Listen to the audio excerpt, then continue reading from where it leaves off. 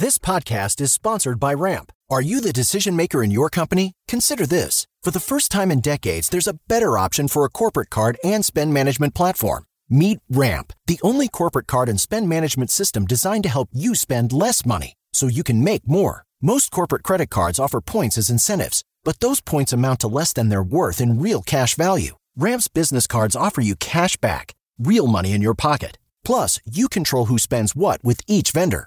And Ramp's software collects and verifies receipts automatically, which means you'll stop wasteful spending and close your books in hours instead of days. Businesses that use Ramp add up to 5% to their bottom line the first year.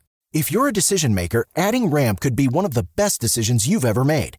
And now get $250 when you join Ramp for free. Just go to ramp.com/easy. Ramp.com/easy. RAMP.com/easy. Cards issued by Sutton Bank and Celtic Bank, members FDIC. Terms and conditions apply. Tekashi 6ix9ine owes bank, according to a huge fashion line. Taylor teases Midnights just one track at a time. Maren Morris may skip a major award show after her feud with Brittany Aldean. I'm Tetris Kelly for Billboard News. It's Wednesday, September 21st, and 6ix9ine has got some legal problems. Who would have guessed that? Let's jump right in. Tekashi brags about his money, but apparently can't afford Fashion Nova like the rest of us. And they're getting their money back.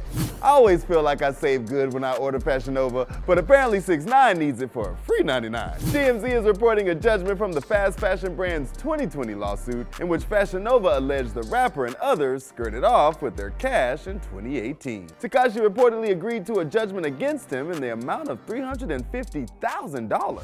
How many pairs of matching sweatsuits did this man take? 6ix9ine alone is responsible for paying $39,000, but could pay a lot more if his booking and others don't pay the rest. He simply told TMZ, "That's hilarious." I know that I have a habit of dropping cryptic clues and Easter eggs when giving you information about new music, and I am not here to deny that, but I am here to defy that.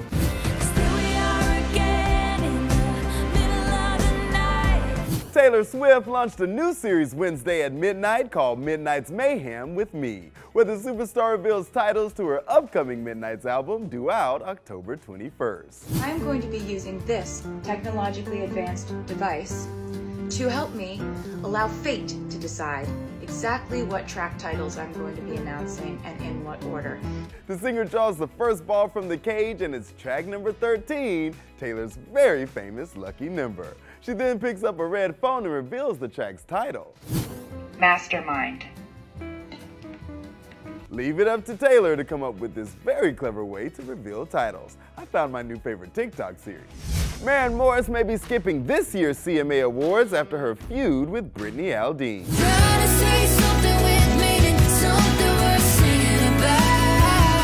Maren and Jason Aldean's wife exchanged words on Insta after Brittany made transphobic remarks on the gram. Maren went on to call Aldean Insurrection Barbie. You're gonna miss the way I used to make you say. After the tiff, Morris told the Los Angeles Times she may not go to the November 9th show, saying, "I don't know if I feel at home there right now." She added, "There's a very insidious culture of people feeling very comfortable being transphobic and homophobic and racist, and that they wrap it in a joke and no one will ever call them out." And Maren says she hates feeling like she has to be a hall monitor for treating people like human beings in country music. Hey, that's it for today. And for the latest and greatest in music, make sure you subscribe to Billboard News. I'm Tetris Kelly, and we'll see you right back here tomorrow.